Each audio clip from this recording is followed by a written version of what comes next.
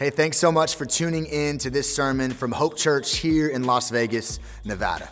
I pray that the preaching and teaching of this ministry has built your faith in Christ, inspired you to abide in Him, and equipped you as a Jesus follower, no matter where you're tuning in from.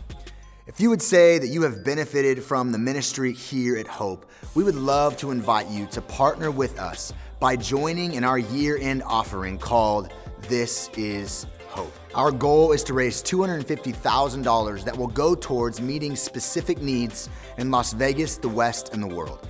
So if you've enjoyed the blessings of this video or podcast resource, would you prayerfully consider making a gift to our This Is Hope offering? If it's on your heart to do so and the Spirit is leading you, you can go to hopechurchlv.com/give for all the details about the specific needs we are seeking to meet through this offering. And thank you in advance for your generosity.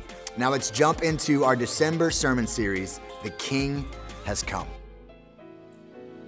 Amen.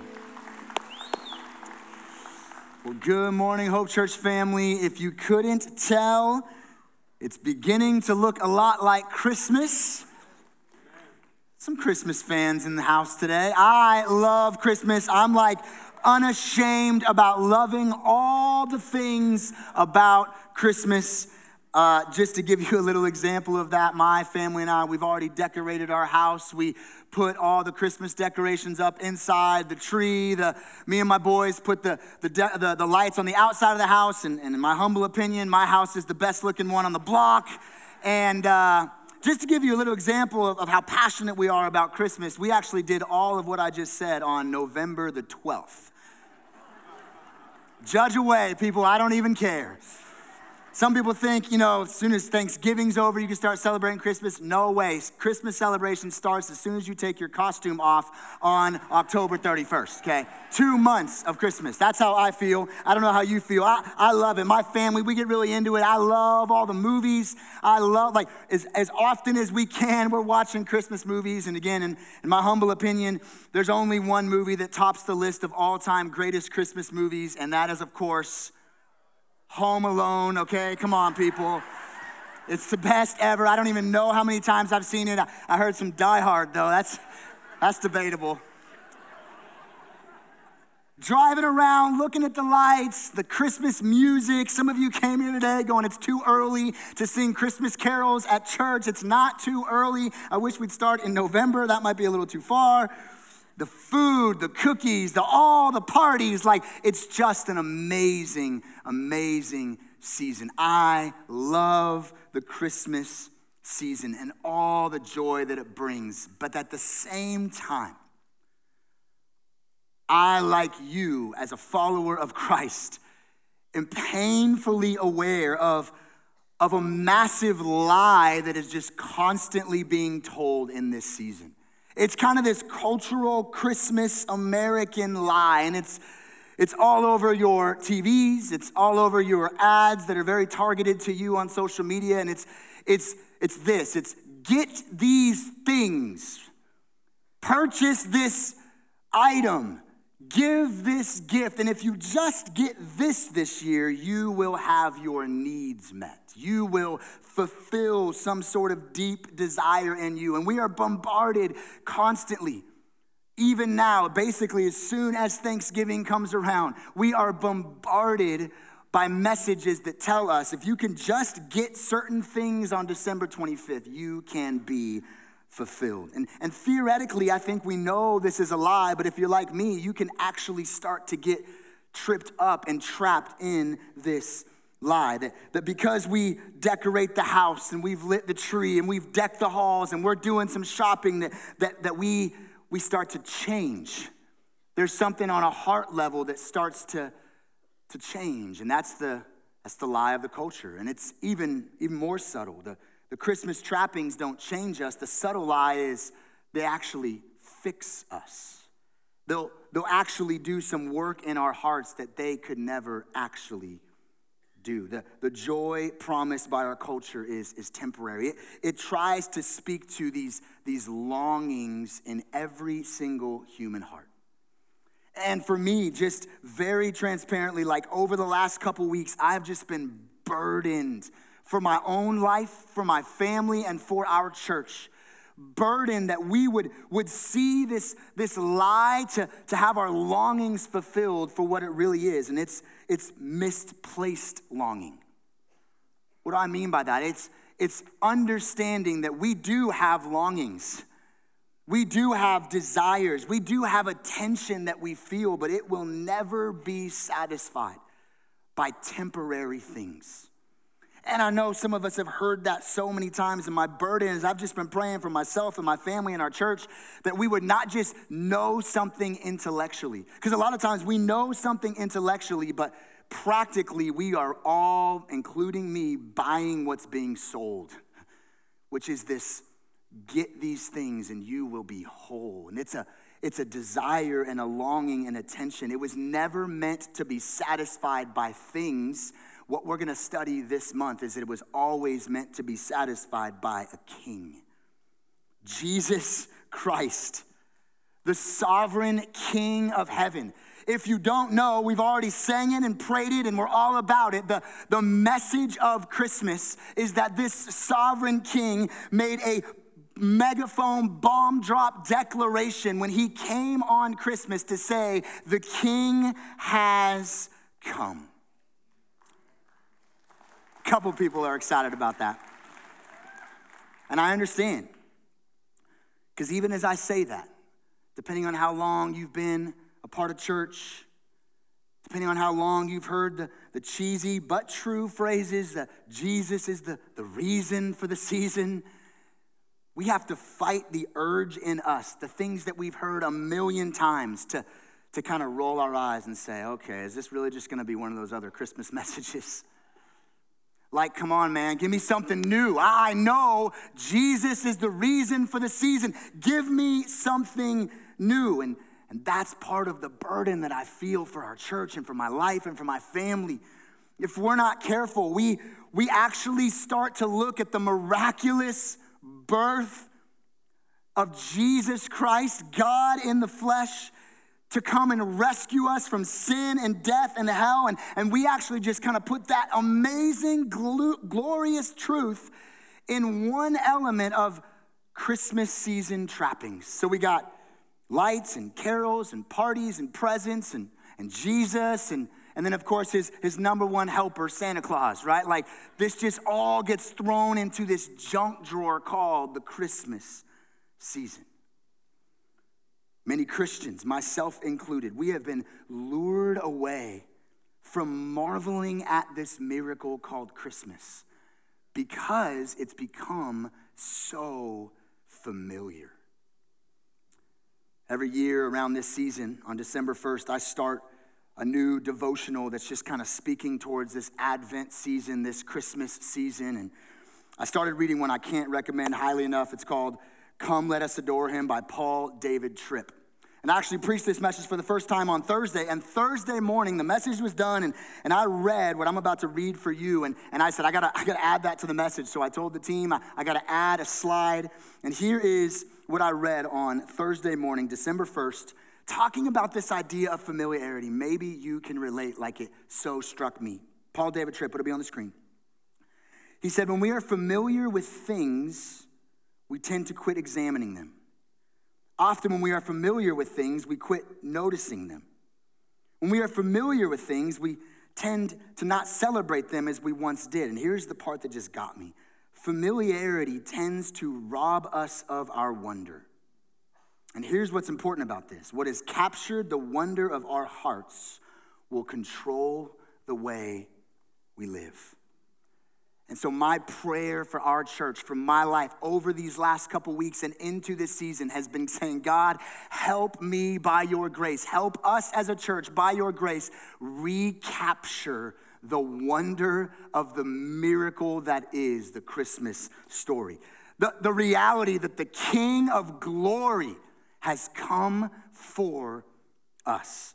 So that's what I want to do today as we kick off this 4-week sermon series. I want to reorient our hearts, and that may be new language for some of you. What does that mean? To reposition, to recenter our hearts around this promised King. in church history. I mentioned it just a moment ago. It's been known as the Advent season. You're going to hear that. You have heard that. What does the word Advent mean? Well, very simply, the word Advent means coming. So when we celebrate the advent of Christ, we are literally celebrating the fact that Christ Jesus came to us. And it's a time in church history where we would not get caught up in the trappings, but we would slow down and intentionally focus on why it is that he came. I need this in my life, and I believe we all need this reorienting. I agree with the 18th century hymn. This is my daily reality, and probably yours too. I am prone to wander. Lord, I feel it. Prone to leave the God I love. I read that hymn. I sing that song, and I'm so guilty of that every single day. And so this season, I need some reorientation. And I believe our church, our culture, our world needs this recentering. I'm praying we would not just stumble through a season buying gifts, singing carols, and get to December 25th and take a breath and say, thank God that is over, like I so often do.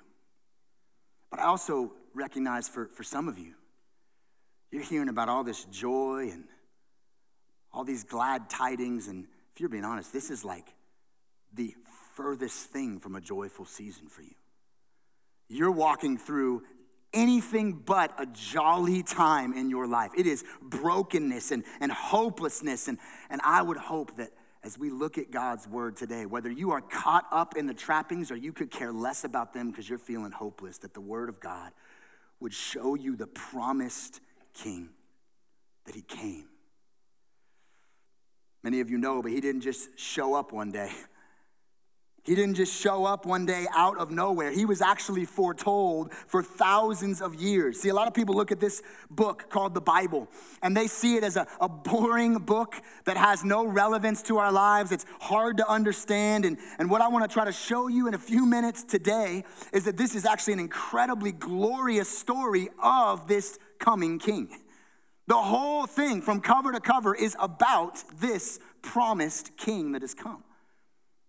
There's promises made in the very beginning. We're going to see that in a minute. And then all throughout it, God continues to promise. And even after Jesus comes, who is a fulfillment of the promise, the people of God, which are now us, the followers of Jesus, are living out the realities of that promise. This is a book of promises, and I hope you see that today. But if we're honest, we kind of have some baggage with the word promise. At least I do. Promises are not necessarily always good things in our culture. I mean, we've so messed up this idea of promises that we actually have phrases that communicate our pessimism now. We say things like, hey, don't make promises you can't keep. I won't ask for a raise of hands, but I bet every person in this room has broken a promise before. I know I have. I promise I'll never do it again. There I am doing it again. Who even knows? A couple days later, I've seen the look on my children's faces when I, as their father, break a promise to them. We got some baggage with promises. You guys ever made a promise like this? You call your friend up. I promise, I know I'm running late, but I'll be there in 5 minutes. Meanwhile, you know you are still in your pajamas, you haven't brushed your teeth, and you live 15 minutes away from the person you just said you'd be there in 5 minutes. I promise. I've already said it, but my kids, if you guys have young kids like me, usually when I'm getting ready to discipline or punish them for something, please, Dad, no. I'll never do it again, I promise. Again, I understand we live in a culture of broken promises, maybe a little more serious, a little more somber. There's been hundreds of thousands of people who stood at an altar in front of all their family and friends, promised to love the person across from them till death do us part. And promises like that break every single day. Some of us have been affected by those types of broken promises. So we have some baggage with promises. But I believe for the sake of what we're gonna learn today, even with that baggage, it's important for us to press in to this incredibly important promise. This is why I wanna share with you why I think it's important what we're gonna unpack. I believe it's important what we're going to unpack is the reality of a promise made thousands of years ago with next to a 0% chance of fulfillment, and yet it was fulfilled. It demands our attention. You see, this promise we're talking about, these promises we're talking about are not like the promises made of man. Because there was a promise made thousands of years ago, and we're going to see that today. And it did have next to zero possibility, zero probability of actually coming true, and yet it was in the person of Jesus, so that should give us reason to lean in. Okay, Scott, we're with you. What is the promise we speak of? For you, great church people, you know the promise we're speaking of, and I love how 2 Corinthians chapter 1 says it. Paul the apostle writes, "For all of God's promises," that's a huge statement, "have been fulfilled in Christ with a resounding yes. And through Christ, our amen, which means yes, ascends to God for his glory." The promise is the good Sunday school answer if you don't know what to say. What's the promise? Jesus. I've never been to Sunday school, but people tell me if you don't know what to say, just say Jesus and you might be right. In this instance, you are right. The promise, thousands of generations, thousands of years promised in this word, the very promise of God is Jesus. And again, I want us to be encouraged. If you're here today and you're saying, give me something new, Scott, don't let familiarity rob you of the wonder today. And I hope you see that throughout our time together. I want to deep dive into this promise as we reorient our hearts around the coming king that was the king that has come that was promised to us. I want to do it in two ways. The first one is I want to spend a good chunk of time looking at God's promise to his people then. God's promise to his people then. I already shared, but this book is one story telling all about God's promises, saying that he would come and rescue his people by sending a savior or a Messiah. And many of you know, but this book starts out incredibly beautiful. It starts out with God in all his glory creating everything we know, and everything is perfect. He creates the first human beings, Adam and Eve, and he places them in a perfectly curated area where he can have fellowship with them called the Garden of Eden. But you see, there's an enemy on the scene. It's a very real enemy that we still battle today. His name is Satan, and he comes like he often does in our lives, and he tries to convince these people that there's more outside of what God has said is good for them. I know God said this is what's good for you, but he's not telling you the whole truth. Let me show you a better way. Isn't it funny? For thousands of years, he's been telling the same lie. Even in my life and your life today, there are things where the enemy is trying to get in to say, I know what God said, but there's more on the other side of what he shared with you. There's more good apart from God. And in Genesis chapter 3, it's the third chapter of the book. We didn't make it very far. Sin and brokenness enter the story. Where humanity had enjoyed the presence of God, now they ran in fear and they hid. They were tempted by Satan. Our first parents, Adam and Eve, tempted by Satan to believe his lies, and sin entered the story. But what I want to show you today is immediately, this is often an omitted part of the story. As soon as sin entered the story, immediately our God, who is a rescuing good God, comes to his people to say, I'm going to fix what you broke. I'm going to remedy what you fractured. So I want to look at several promises that God made to his people, but I first want to look at a promise made to Satan. You say, I didn't know there was promises made to Satan in the Bible. This is where I want to start. Genesis chapter 3, verse 15. Right after sin entered the story, our amazing, promising king comes to the rescue to say, I will put enmity between you and the woman, and between your offspring and her offspring. He shall bruise your head, and you shall bruise his heel. This word enmity is another word for hostility. God is promising the enemy. Battle lines have been drawn. You and the people that I made are enemies. And rest assured, eventually through human beings, I'm going to send my rescuer, my Messiah, and sure, you will afflict him, you will hurt him because he will hang on a cross for the sin of the world, but you might hurt him, but he is going to crush your head, devil. This is good news, church. No matter how many times we've heard it, people all across the world this month are celebrating temporary things. Family, friends, some big man in a red suit. But Christians are preparing. We should be preparing and excited to celebrate a birth that was foretold thousands of years ago in the Garden of Eden when sin entered the story and fractured everything that we know. Our rescuing God came in and said, I promise to make this right. You might hurt him, but he will crush you in your plan. I will fix what is broken. And what I want us to see all morning long, notice this is not a spiritual mountaintop moment for Adam and Eve. In fact, it's the exact opposite. They're not coming out of a summer camp in the Garden of Eden and God gives them this promise and spiritual bliss. They are in the darkest, most broken scene of their lives, and into that brokenness, into that sin, into that failure, God's promise of a Savior is given. We're going to see that all throughout the story. It's not on the spiritual mountaintops. It's in the darkest valleys where God comes to say, I'm going to fix this. The hard-fought story continues. If you read the book of Genesis, sin reigns on the earth. People are very far from where we were in the Garden of Eden. And as he always does, God is constantly drawing his people back to himself. And it ends up leading to a promise made to a man named Abraham.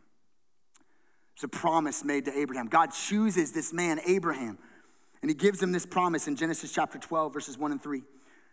Now the Lord said to Abram, go from your country and your kindred and your father's house to the land that I will show you, and I will make you a great nation.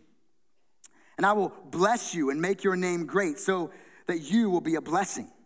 I will bless those who bless you, and him who dishonors you I will curse. Here's a very important line. And in you all the families of the earth shall be blessed. I gotta do some work to understand how this is relevant for us today, but we meet a man here who has a family or is going to have a family, and God just told him that the promised Messiah, this rescuer, would come through this man's family. This man's family would eventually become a nation. It's the nation of Israel. If you've ever wondered why when you're reading or singing all these Christmas carols, Israel gets brought up, because that is the very nation that God would birth a people, that God would birth a person named Jesus.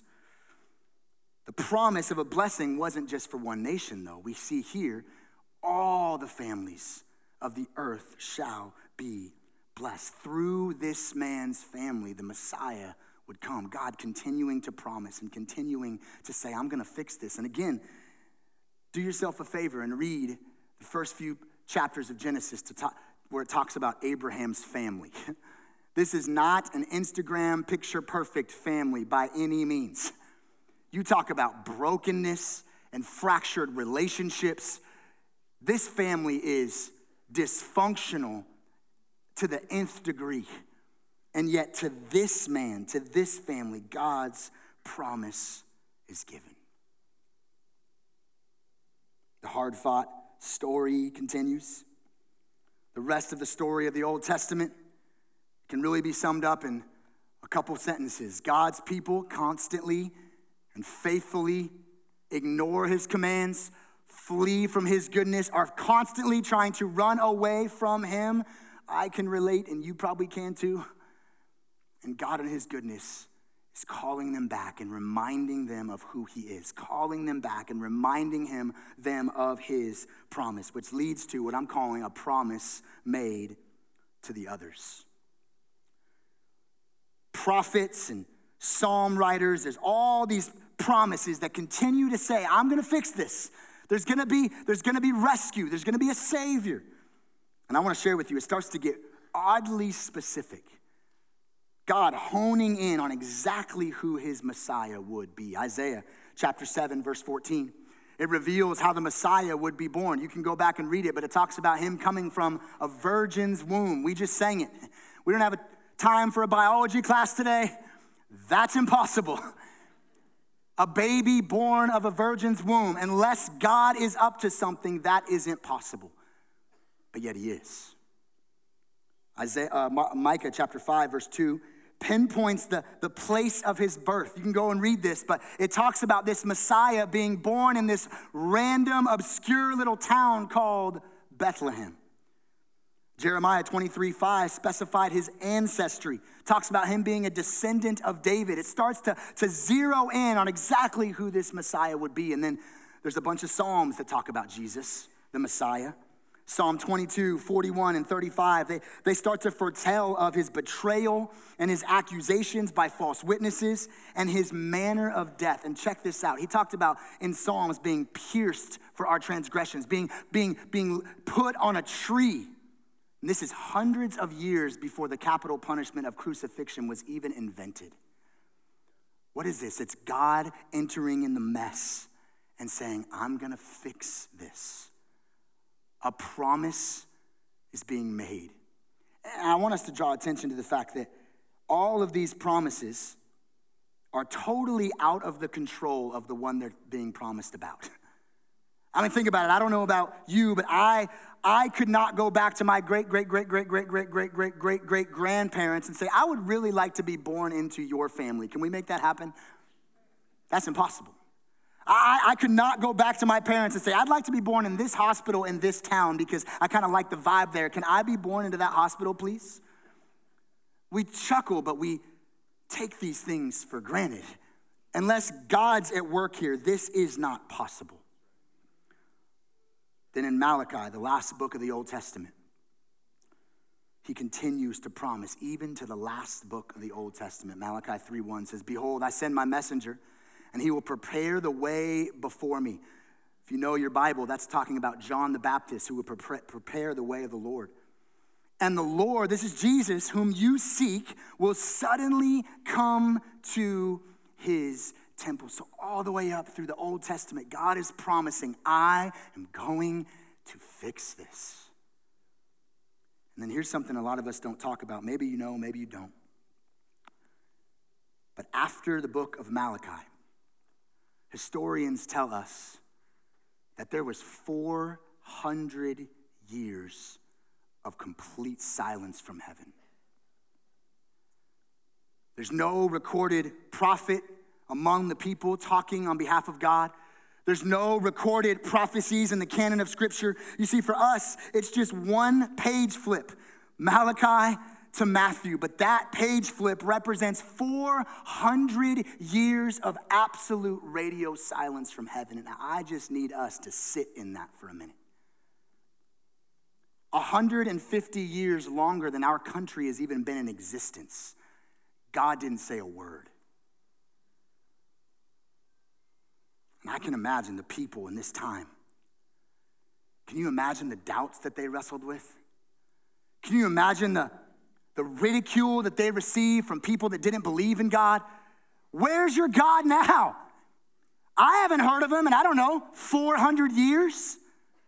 All this talk of a promise and a Messiah and somebody to fix all this brokenness, he's not here, and you should just give up on the whole thing. How many people today, maybe even right now in your life, you're sitting on 4 days of God's silence or 4 weeks or 4 months or 4 years, and you're starting to feel that. Like, God, did you forget about me? Where are you with all your promises? Because I'm not hearing anything, God. I want us to see this, although it's hard, this is where God chooses to let us sit.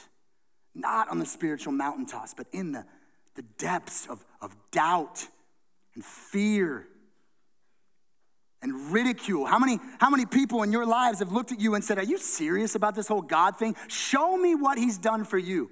For these people, they had 400 years of a track record of God's silence. So what's up with that? This is hard.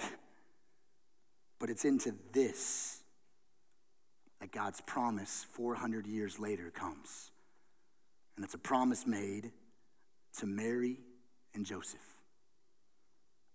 You've heard it, and I want to read it. Matthew chapter 1, verse 18 says this, "Now the birth of Jesus Christ took place in this way." Now right there, we hopefully as we try to reawaken the wonder of our souls, like this is it. Thousands of years of prophecies and promises. It's about to tell us it's happening. It's happening. When his mother Mary had been betrothed to Joseph, before they came together, she was found to be with child from the Holy Spirit. And her husband Joseph, being a just man and unwilling to put her to shame, resolved to divorce her quietly. We don't have time for that, but that's a trip right there. As he considered these things, you better believe this dude was considering these things. He's going, what do I do? The angel of the Lord appeared to him in a dream, saying, "Joseph, son of David." Notice, son of David.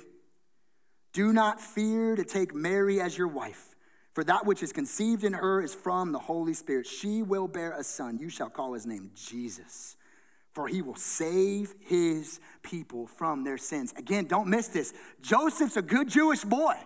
He knows all the stories. And he's going, well, me? The promised Messiah for thousands of years, the one that you told the enemy that you would use him to crush his head, like he's coming to me, this Savior who will save us from our sins, to me. All this took place to fulfill what the Lord had spoken by the prophet. This is Isaiah 7:14. "Behold, the virgin shall conceive and bear a son, and they shall call his name Emmanuel," which means God with us. This is the apex of thousands of years of prophecies and promises to say he is coming to fix this. And I want you to see this is a big deal because we just looked at about 7 or 8 prophecies.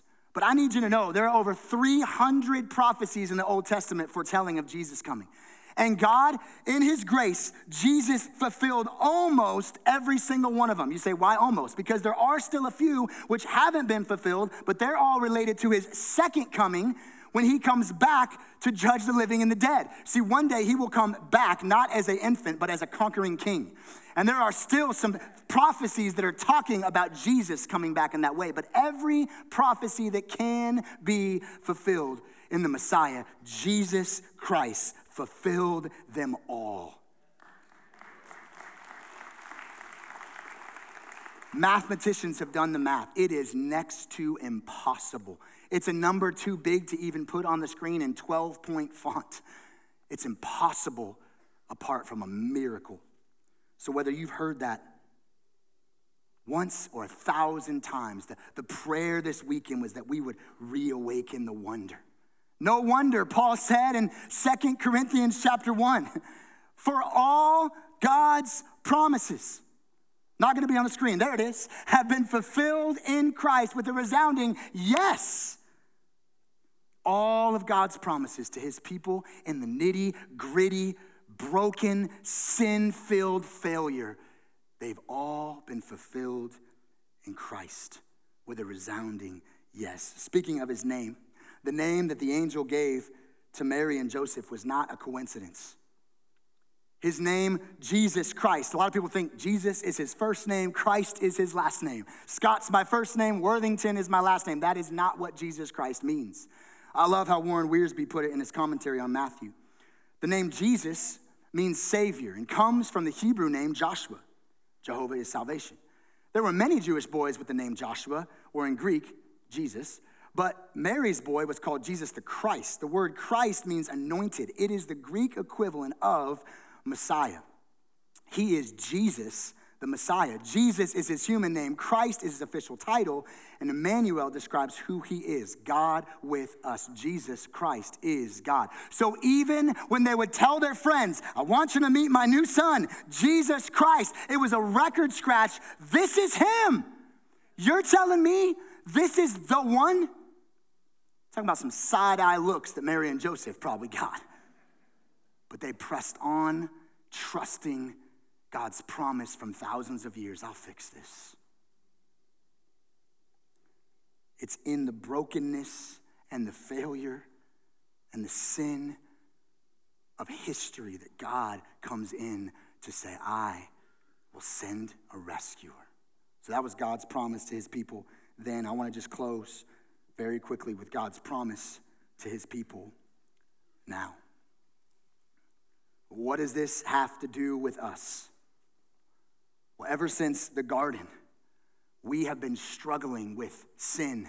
The same sin all throughout the Old Testament and New.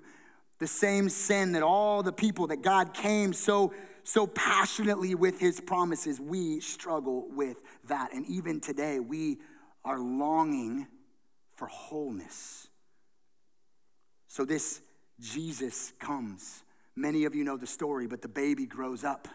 He lives a perfect life. He's wrongly accused of things he didn't commit, all in the predetermined plan of our sovereign God. They put him on a cross to pay the penalty for sin he didn't commit, but every single one of us did.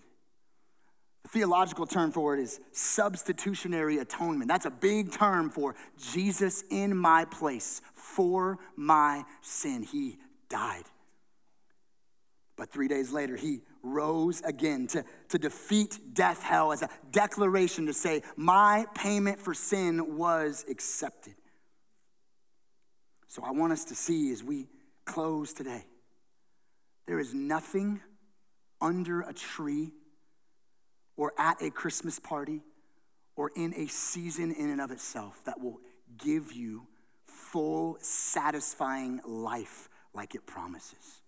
We shouldn't be looking under a tree, Hope Church, for something to give us fulfillment. We should be looking to a king on a cross and a glorious Savior who has conquered the grave. Only in him can we truly be satisfied.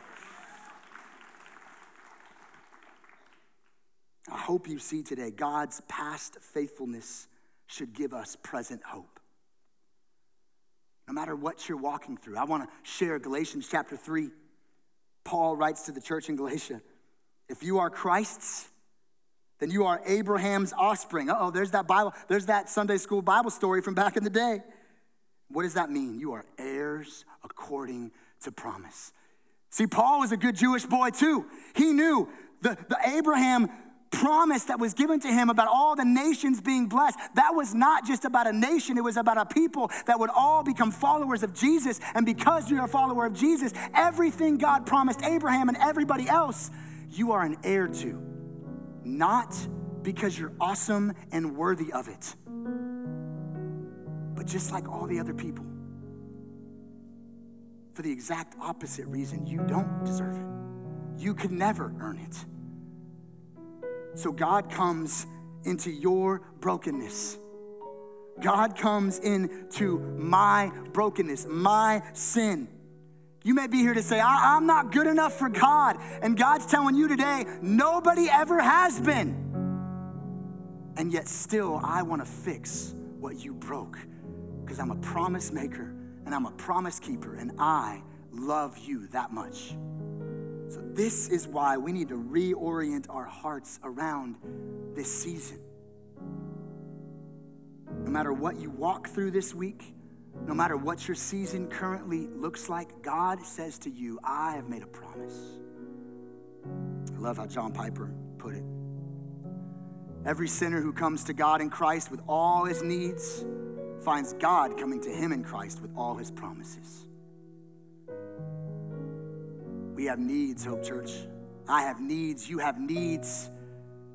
We're seeing here in God's word, God is a promise maker and a promise keeper. And you are heirs if you're in Christ, according to the promises he's made for thousands of years.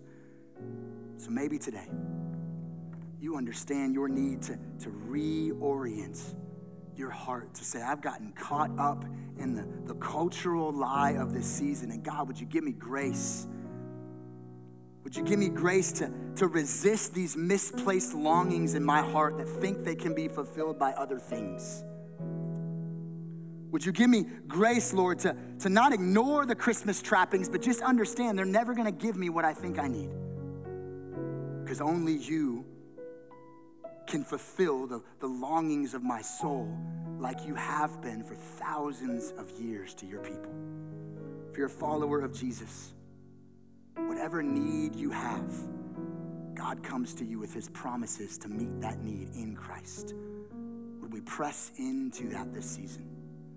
But if you're here, like every week, we have people here who are not followers of Jesus. I want to be very clear. hope you've heard how good and pursuing and resilient and strong our God is today. I want to remind you of the verse we've looked at a couple times in 2 Corinthians. For all God's promises have been fulfilled in Christ with a resounding yes.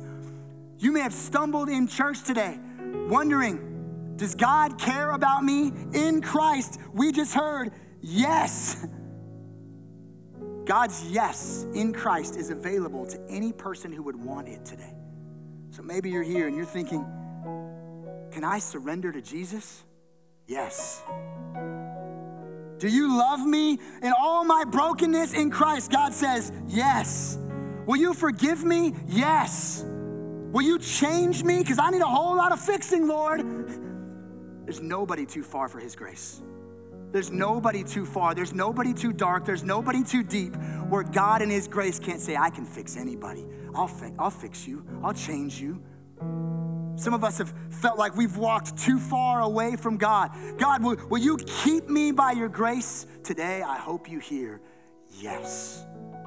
This is our God who is a promise maker and a promise keeper, and this is who we worship during this season. So God, would you give us grace today as we respond here in just a moment? Lord, would you give us grace to respond to you however it is we need to. For the follower of Jesus here today, Lord, maybe they just needed a Holy Spirit reminder of the goodness of God and your promises. The King has come just as you said you would. Would we reorient our hearts around that all season long? But God, I pray for the person that doesn't know you right now. Right now, I believe you're drawing some people to yourself.